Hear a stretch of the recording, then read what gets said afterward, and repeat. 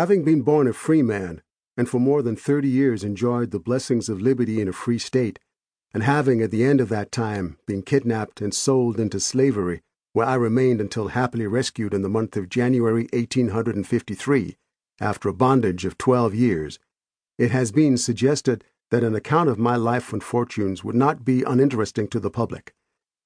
Since my return to liberty, I have not failed to perceive the increasing interest throughout the northern states in regard to the subject of slavery. Works of fiction, professing to portray its features in their more pleasing as well as more repugnant aspects, have been circulated to an extent unprecedented, and as I understand, have created a fruitful topic of comment and discussion. I can speak of slavery only so far as it came under my own observation, only so far as I have known and experienced it in my own person. My object is to give a candid and truthful statement of facts, to repeat the story of my life without exaggeration, leaving it for others to determine whether even the pages of fiction present a picture of more cruel wrong or a severer bondage.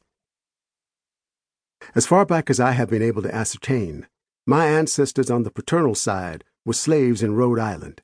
They belonged to a family by the name of Northup, one of whom, removing to the state of New York, settled at Hoosick in Rensselaer County.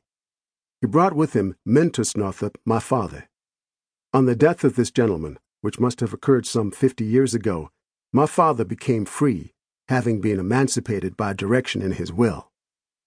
Henry B. Northup, Esquire, of Sandy Hill, a distinguished counselor at law, and the man to whom under Providence I am indebted for my present liberty and my return to the society of my wife and children, is a relative of the family in which my forefathers were thus held to service, and from which they took the name I bear. To this fact may be attributed the persevering interest he has taken in my behalf.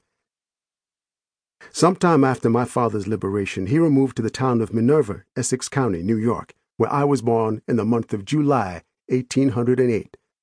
How long he remained in the latter place I have not the means of definitely ascertaining.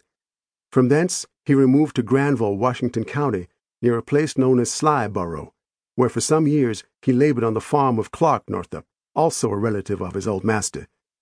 From thence he removed to the Alden farm at Moss Street, a short distance north of the village of Sandy Hill, and from thence to the farm now owned by Russell Pratt, situated on the road leading from Fort Edward to Argyle, where he continued to reside until his death, which took place on the 22nd day of November, 1829.